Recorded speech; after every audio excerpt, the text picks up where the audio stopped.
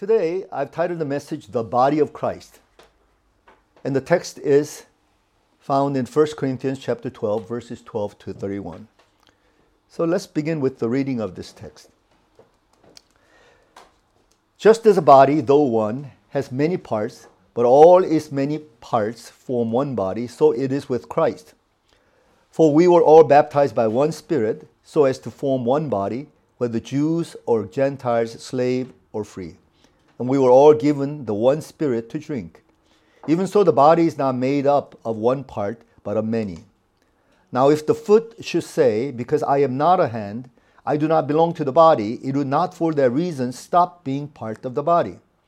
And if the ear should say, because I am not an eye, I do not belong to the body, it would not for that reason stop being part of the body.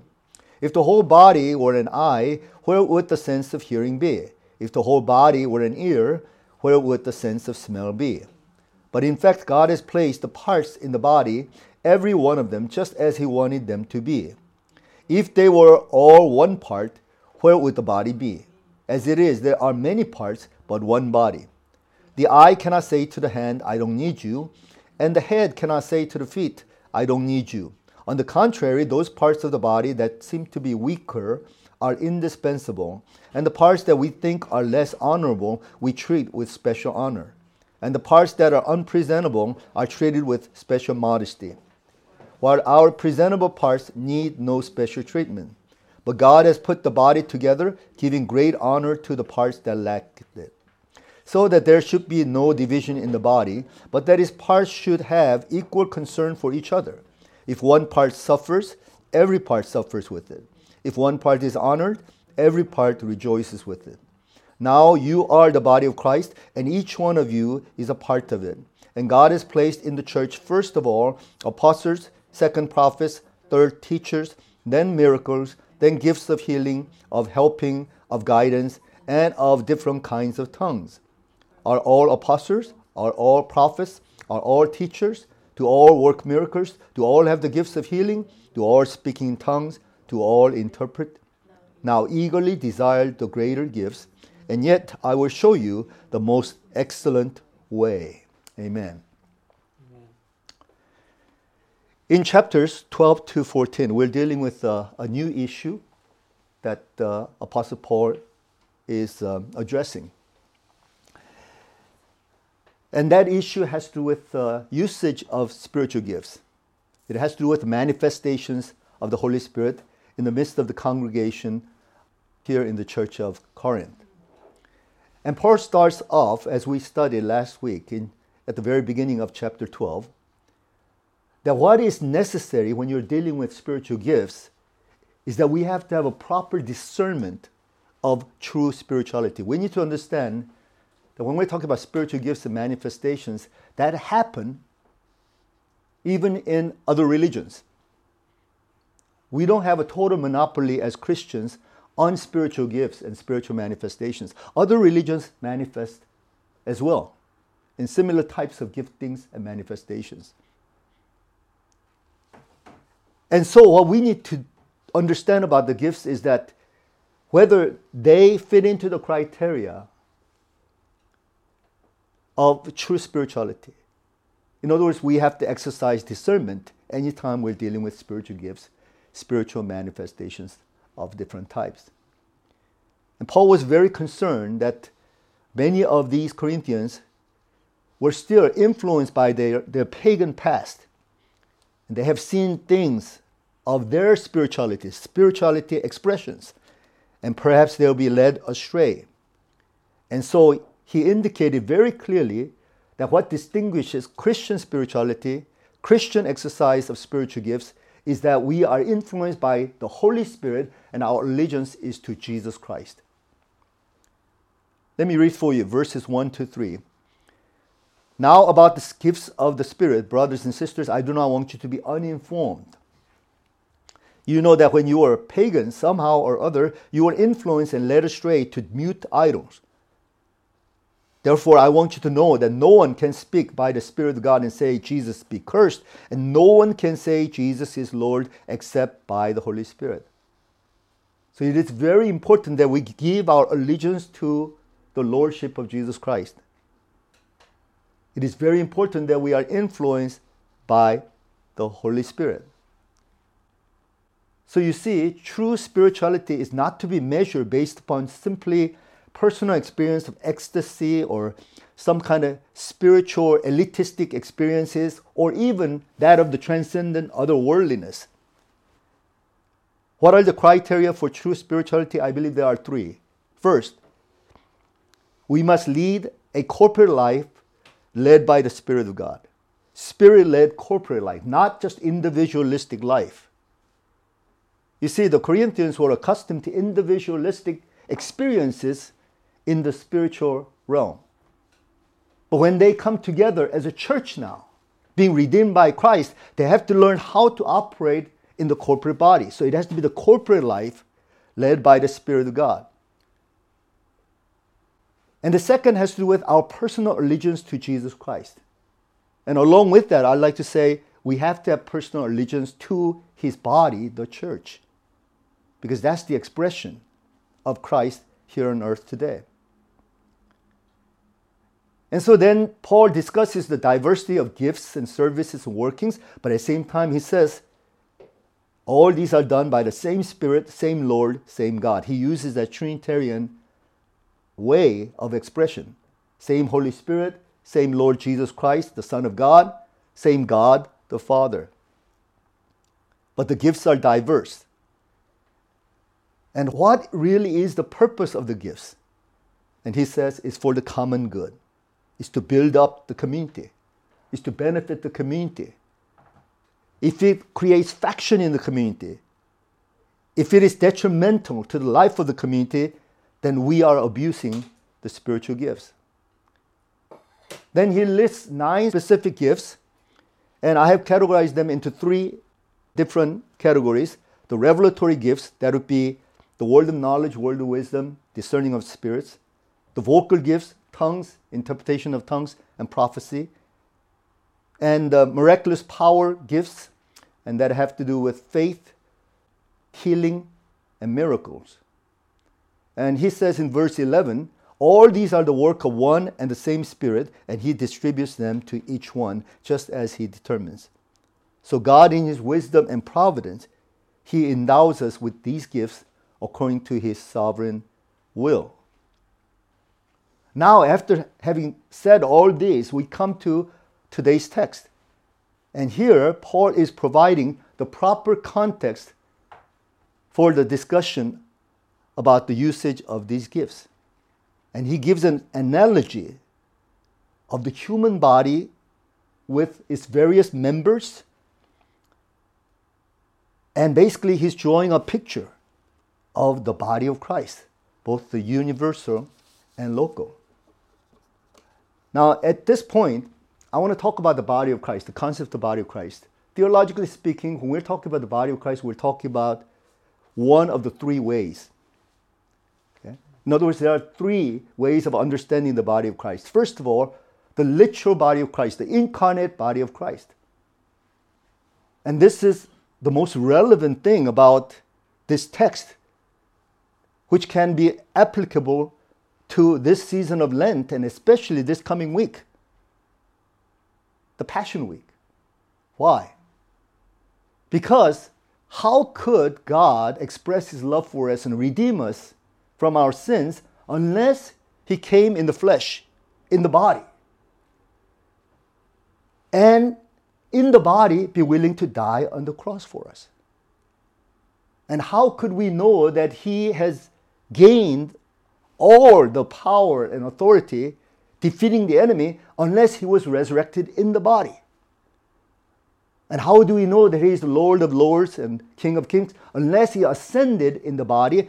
And how do we know that we are going to experience the resurrection of the body as well until He comes again in the body? So everything that Jesus did was bodily.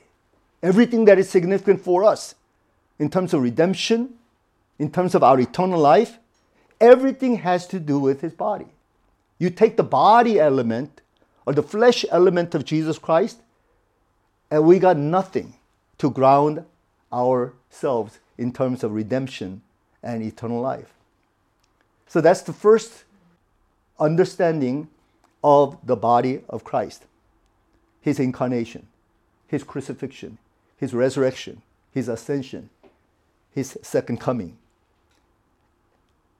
Second way we understand the body of Christ is the sacramental understanding. And Jesus himself, on the night before he was crucified, he said, "This is my body. This is my blood." And almost like in a literal sense, he said that. And that's why the Roman Catholics, they want to take that literally and could only come up with the formula that somehow these elements, the bread and the wine, must have transformed. And they insist upon transubstantiation, that the substance actually changed literally into the body and blood of Jesus Christ. Then, of course, Luther said, no, not quite, but I do take the words of the Lord seriously when he says, this is my body, this is my blood. So he's saying, well, leave the elements there, but his presence is alongside of that, in, with, under these elements. So right there, as we're beholding these elements, we are actually talking about the body and the blood of Jesus Christ. But as I mentioned last week, I would prefer John Calvin's theory of communion, which is basically his body is ascended in heaven, but his body is made real for us in a spiritual sense by the Holy Spirit. So that body is simulated here on earth by the Holy Spirit. So as though he's literally here with us, but in a spiritual sense. So that's the beauty of the sacramental body of Christ. And it is so important in the body of Christ that we take this matter of the sacraments seriously. And this is not just symbolism, not just a memorial service, but it should be done regularly as much as possible. I remember for a season and time in our church gathering, we had communion practically every Sunday, just to test this out. We're not Roman Catholics. We don't do the Mass like they do, but we want you to try it out as Protestants. Do it on a weekly basis and see how it felt. And we had a great time. I don't think we took that matter lightly. As a matter of fact, every one of us took it very seriously. We engaged in it on a weekly basis. Even John Calvin said, if we can do it, we should do it every week as much as possible. Third way the body of Christ is interpreted is in the sense of the corporate body of Christ, as the organic analogy of the church. So that literally when we talk about union with Christ, we're talking about his humanity. Him having humanity wants to be united with the human body of Christ, the corporate body of Christ. And that's why we can say he's the head and we are the body, and we will be united with Jesus Christ on that day literally. And in a spiritual sense, even today. So I want to talk about this union with Christ concept a little bit. And then I want to talk about what the dynamic of this life in the body of Christ is like in the following text. Let's begin with verses 12 to 14. Just as a body, though one, has many parts, but all its many parts form one body, so it is with Christ. For we were all baptized by one Spirit, so as to form one body, whether Jews or Gentiles, slave or free, and we were all given the one Spirit to drink. Even so, the body is not made of one part, but of many. Now, it is very interesting that here, Paul presents the analogy of the body. And our assumption is if he's going to present the analogy of body as he presents in other texts, like in Ephesians, for example, he would say this is the analogy of the church. But rather, he says here, just as the body, though one, has many parts, but all its many parts form one body, so it is with Christ. He's equating the body with Christ, not just the church. Why do you think he said it this way? Why didn't he just say one body, and that is the church? That's the way we usually understand it. That's the way we theologize this idea of the body. But he says, no, this body is none other than Christ. And I believe he's saying that because he wants to show how intimate this relationship between the members of the church, the body of Christ, and Jesus Christ is. Jesus identifies with the body. Jesus doesn't say, I am going to create the body, the church, and then somehow I'm going to relate to it. He says, no, from the very beginning, I have such an intimate understanding about your identity in union with me. And this union is illustrated in two senses. First of all, baptism. For we were all baptized by one Spirit, so as to form one body. And then he says, we were all given the one Spirit to drink. So he's talking about here baptism that has to do with water baptism, of course, but that is simply a symbolic way of saying that we are initiated into this personal relationship with Christ, and as a result of that personal relationship with each other, the body of Christ. And then he says literally that it is as though drinking of his Spirit, that is being filled with his Spirit. You see, when the Spirit of God comes, he comes and overwhelms us. So we enter into his Spirit. But at the same time, the Spirit of God fills us within. So his Spirit fills us. In other words, the Spirit comes upon us and we're in the Spirit. At the same time, the Spirit is inside of us, so he is within us. So outside, within, everywhere, we are filled with the Spirit of God. And that's how intimate this picture is. And through baptism, we identify with Christ's death and resurrection. Through the overwhelming power of the Holy Spirit coming upon us, it's as though we are drunken in the Spirit. So through and through, we are filled with the Spirit of God, and we are made one. He wants to make that intimate identification clear in our relationship with Jesus and the Spirit of Jesus. Do you remember Paul when he experienced conversion on the road to Damascus? Remember, he was struck by this blinding light and he fell off his horse, and he heard a voice coming from the light saying, Saul, Saul, that's the Aramaic or the Hebrew word, his name. Saul, Saul, why do you persecute me? Do you remember that? And Paul responded by saying, who are you, Lord? He knew right away that the Lord was implying that he was persecuting him. And then the Lord says, I am Jesus whom you are persecuting. Now it's very interesting that Saul was not directly persecuting Jesus. He didn't have anything to do with Jesus. He didn't hang around with Jesus during that time. Maybe from far away he's heard about Jesus. Maybe he may have witnessed Jesus personally in some sense, but there was nothing personal going on. He wasn't personally persecuting Jesus. He was persecuting the church. And yet Jesus says, you are persecuting me. And of course, theologians and scholars have deeply meditated on this text and said, how has Paul been persecuting Jesus Christ?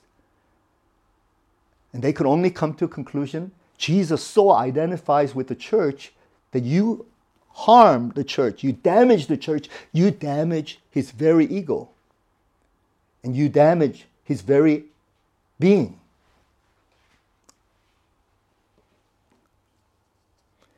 You know, the great philosopher, he once presented the idea of the body as the analogy of a city. He says the head is like the citadel, and the heart is like the fountain, and the pores of our skins are like lanes, and veins are like the canals. And he says, you know, the community or the city is the picture of a body. And then he says something very interesting. If we see a city in terms of the analogy of the body, if we understand this in this organic way, then you could never say, hey, I hurt my finger and my finger has a pain. You never say that. Do you say my finger has a pain? Children, when you hurt your finger, you say, my finger has a pain. Or do you say, I have a pain? You know. Right?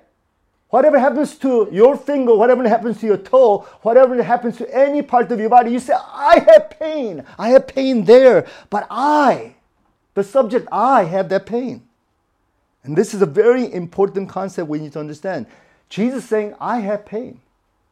When my church, my bride has pain.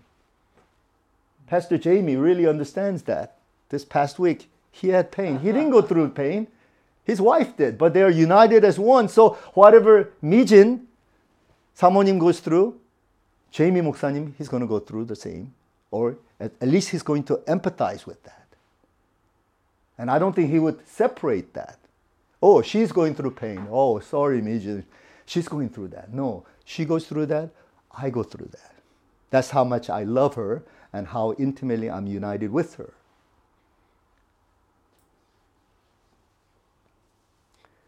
So it is through Christ, this personal relation with Christ, in and with the Holy Spirit, that the body can finally be united. So there can be diversity in terms of membership. Jews and the Gentiles, slaves and the free, doesn't matter. But we can be united because we're all linked personally to Jesus Christ by the living, working power of the Holy Spirit. Then in verses 15 to 18, now if the foot should say, because I am not a hand, I do not belong to the body, it would not for that reason stop being part of the body. And if the ear should say, because I am not an eye, I do not belong to the body, it would not for that reason stop being part of the body. If the whole body were an eye, where would the sense of the hearing be?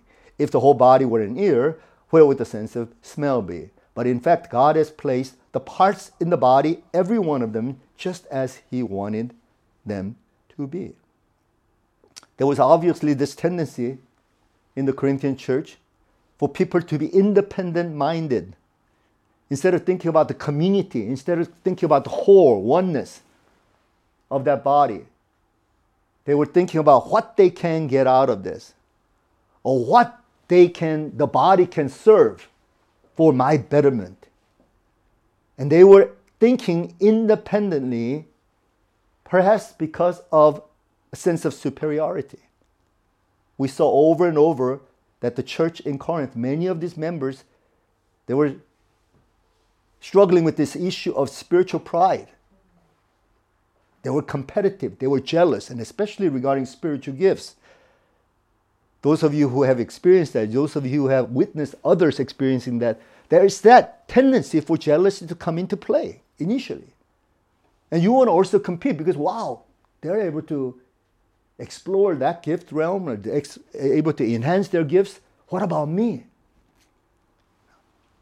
And if you have those gifts, you feel like you're somewhat superior than others. I have something and you don't. And of course, some people, they were independent-minded because they had a sense of inferiority. They felt worthless. It says, well, I don't quite fit in here. You know, you guys are really great, very gifted, but leave me out of this. I am not worthy to belong to your caliber. And what is Paul saying? He's saying, we all belong to Jesus Christ, and if we all belong to Jesus Christ, then we all belong to each other. And Jesus has placed us, according to His great wisdom and sovereignty, in exactly the places He wants us to be. And what we see today is this tragedy of the local body of Christ tending to amputate their body parts. Whether for social reason or cultural reason, intellectual reason, political reason, and sometimes even spiritual reason. Spiritual elitists wanting to excise those who don't quite measure up.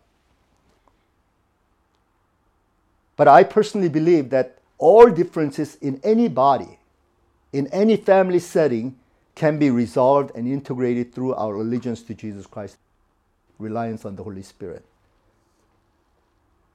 And I always say, especially in marriage context, in family context, the problem is never the ultimate problem. That's never the problem. The problem itself is not the problem. We're going to always have problems in any kind of community, in any kind of family setting, in any kind of local church setting, any kind of societal setting. We will have problems. But the problem itself is not the problem. The real problem is people not willing to work out the problems together. That's the problem. But if we can have faith and trust in the Lord that He will provide a solution for us, He will provide a way to bring forth resolution and somehow help us to integrate into this community, then I think we can have hope in any community type of setting. So the second thing that I want to point out here is that we belong together. We belong to Christ and we belong together. And that's what the local community has to come to terms with. And the family is obvious. Through marriage, having children, we are together through covenant and together through procreation. It just naturally happened that God brought us together. Okay. Another dynamic we want to look at is found in verses 19 to 24. Let's read this. If they were all one part, where would the body be? As it is, there are many parts, but one body. The eye cannot say to the hand, I don't need you, and the head cannot say to the feet, I don't need you. On the contrary, those parts of the body that seem to be weaker are indispensable, and the parts that we think are less honorable we treat with special honor, and the parts that are unpresentable are treated with special modesty, while our presentable parts need no special treatment. And what Paul is pointing out is that because we all belong together, we must be mutually dependent on each other. In other words, we have a need for each other. And God placed us so that we would fill up the needs of each other. And that's the only way health can be maintained. Think about our bodies. You know that all the members of the body, external and internal organs, they have to work together jointly. None of them work separately. As far as I know, everything from your brain to heart, the lungs, your circulatory system, your nervous system, your skeletal system, muscular system, all the systems, they have to work jointly together. They need each other. If the muscles give away, the bones can't just hold that structure. You can't bear the burden. You can't bear the heavy load. Okay? And if the bones do not hold the structure up, then, the muscle's going to have to, stiffen up and tighten up and do extra function which is not hard to do. So we need each other to maintain our health. But I believe that the real reason why we need each other is so that we can enable each other to maximize our potentiality in Christ. I've learned this in marriage.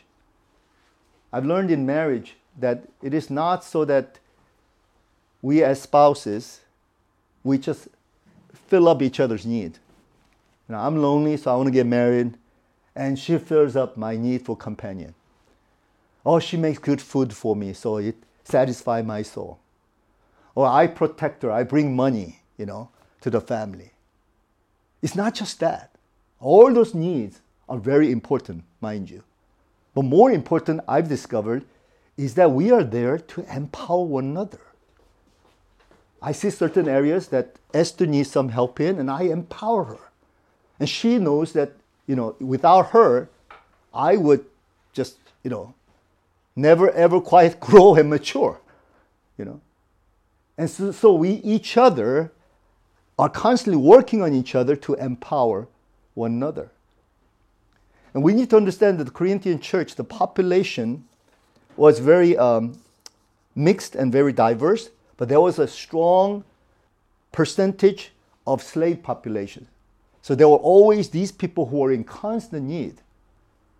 And it was the role of the rest of the church members to really take care of the slave population so that they can really, truly have a sense of purpose in the church. And so through the church, through the family, through marriage, we grow and we mature. We learn about communication. We understand one another. We disciple one another. We empower one another. We serve each other. And we work together as a team. There are hundreds of reasons why it is important that we be connected together and we become mutually dependent on one another. Let's continue on in verses 24b to verse 26. But God has put the body together, giving greater honor to the parts that lacked it, so that there should be no division in the body, but that its parts should have equal concern for each other. If one part suffers, every part suffers with it. If one part is honored, every part rejoices with it. So here Paul is talking about the responsibility of taking care of each other, especially when a member of the body is suffering. So that we empathize with one another, we care for one another, we suffer with each other, and if there's time to celebrate, we celebrate with one another. It's like a family. Remember what Jesus said in Mark chapter 10, verse 45. For even the Son of Man did not come to be served, but to serve, and to give his life as a ransom for many. This spirit of servanthood, this spirit of willing to lay down our lives for one another, that's what causes the body to come together. And it usually happens during the time of suffering. I've been pastoring for many, many years, teaching in the body of Christ many, many years, and I realized how powerful it is to be there as the community when people are suffering. And when people suffer, for example, they experience some kind of loss, some kind of sickness, some death in the family, some financial plummeting, something going wrong. That's an opportunity for the church to come together and show ourselves to be the church. And after Paul is talking about this state of union with Christ, that we belong to one another, and we provide for the needs of one another, and we show true concern for one another, then he makes this final comment that talks about the distinctives in terms of roles and functions in the body of Christ. In verses 27 to 31. Now you are the body of Christ, and each one of you is a part of it. And God has placed in the church, first of all, apostles, second prophets, third teachers, then miracles, then gifts of healing, of helping, of guidance, and of different kinds of tongues. Are all apostles? Are all prophets? Are all teachers? Do all work miracles? Do all have gifts of healing? Do all speak in tongues? Do all interpret? Now desire the greater gifts, and yet I will show you the most excellent way. Here in verse 28, we have this listing of the spiritual gifts, but you might have noticed that this listing is somewhat different from the earlier listing in verses 8 to 10. He only repeats 3 of those gifts from the previous list. Miracles, gifts of healing, different kinds of tongues. Some people say prophecy, he repeats here in terms of the office of the prophets, but I don't think that's what Paul is trying to say. But he gets 3 gifts from the previous list, and he lists them again in this list. And then something very similar to what we find in Ephesians chapter 4, he has this leadership office of apostles and prophets and teachers. They're listed as well. And then something very similar to from Romans 12 or 1 Peter 4, he talks about the gift of helping or serving, and then the gift of guidance or governing or administration. Okay. And I just don't have time to expound on each of these gifts, but each of these gifts are very, very important. But what he's trying to point out is this. He's saying that God has systematically placed these gifts one by one according to his plan. So he says first the apostles, and then second the prophets, third the teachers. I don't think he's talking about priorities. I don't think he's talking about hierarchy of the structure. I think he's talking about the sequence of events that happen. You start with the apostles who lay the foundations for the church, who preach the gospel and make sure that the gospel is pure and sound. And most of these apostles basically turned out to be itinerant preachers, helping the whole body of Christ. And then he lists all these gifts systematically, one by one. But what he's trying to point out is exactly this. In English, it's translated this way: are all apostles, are all prophets, are all teachers, do all work miracles, do all have gifts of healing, do all speak in tongues, do all interpret? And based upon the way he's presenting it, we know that the answer is in the negative. No, of course not. In Greek, it's very obvious. He uses the term me pantes. Not all. Not all of these people are operating in these particular gifts like this. In other words, some are operating in these gifts, some are not. And God has placed each one of them accordingly. But then Paul says in verse 31, now eagerly desire the greater gifts. And some people quite can understand what Paul is saying. Eagerly desire spiritual gifts? Is this in the imperative or is it in the indicative? And I used to think it was in the imperative, like Paul is commanding everyone, be eager to desire the greater gifts. But it could be simply in the indicative sense that you are desiring for greater gifts anyway. And it is good to have some kind of holy ambition. Others are rising in this area. Others are developing, cultivating those gifts. All of them are functioning and contributing to the body of Christ. Good. Eagerly desire the greater gifts. But then he points out the essential way. And he says in verse 31b, the most excellent way, this I will show you to be the way. And that is the way of love, which he expounds in the entire chapter 13.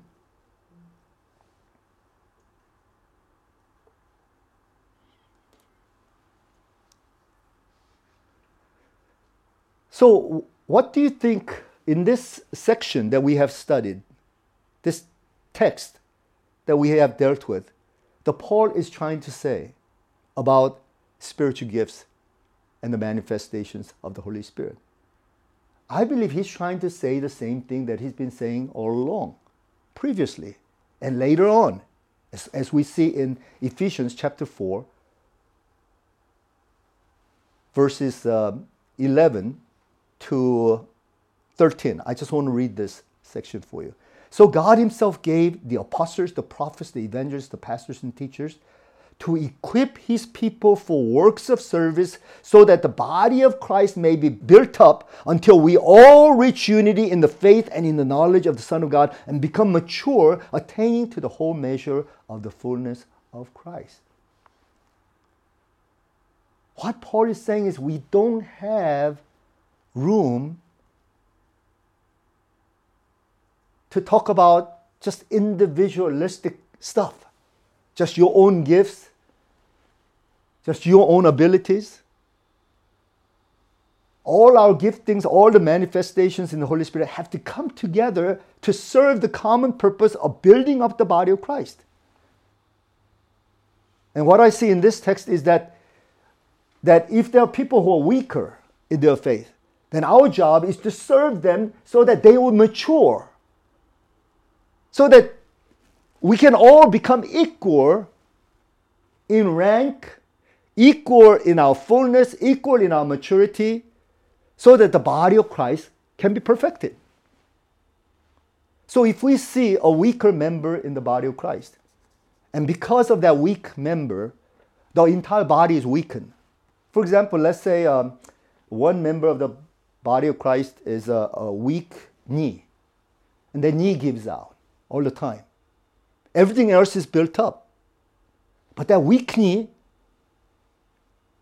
is constantly failing us. Then the whole body is going to plop because of that weak knee. So Christ being the head and Christ being in charge of the whole body, he says, Everybody focus on their weak knee. Strengthen that weak knee so that we as the whole body can be mobilized. And if we find a weak arm, then we have to strengthen that arm. Weak neck, we have a disc problem, and that's affecting our posture, affecting our vertebrae, then we got to work on that.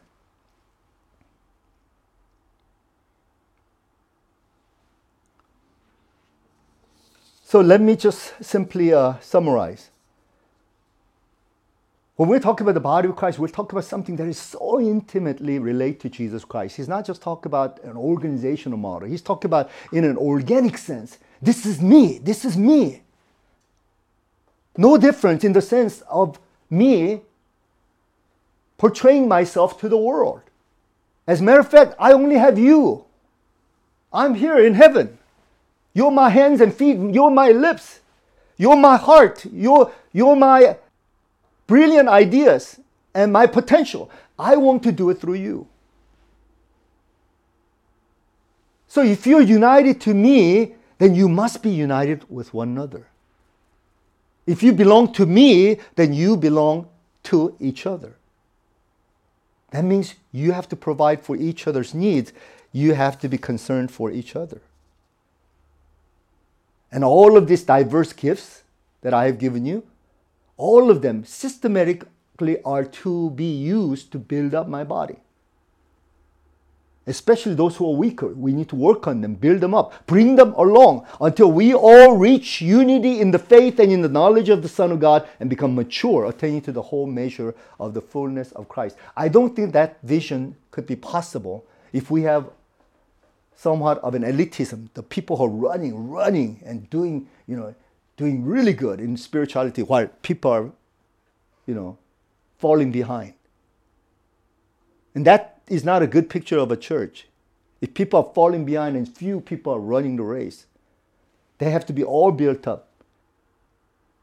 So the weakest be raised up in rank and stature and their abilities so that we can all rise to that fullness, the whole measure of the fullness of Christ.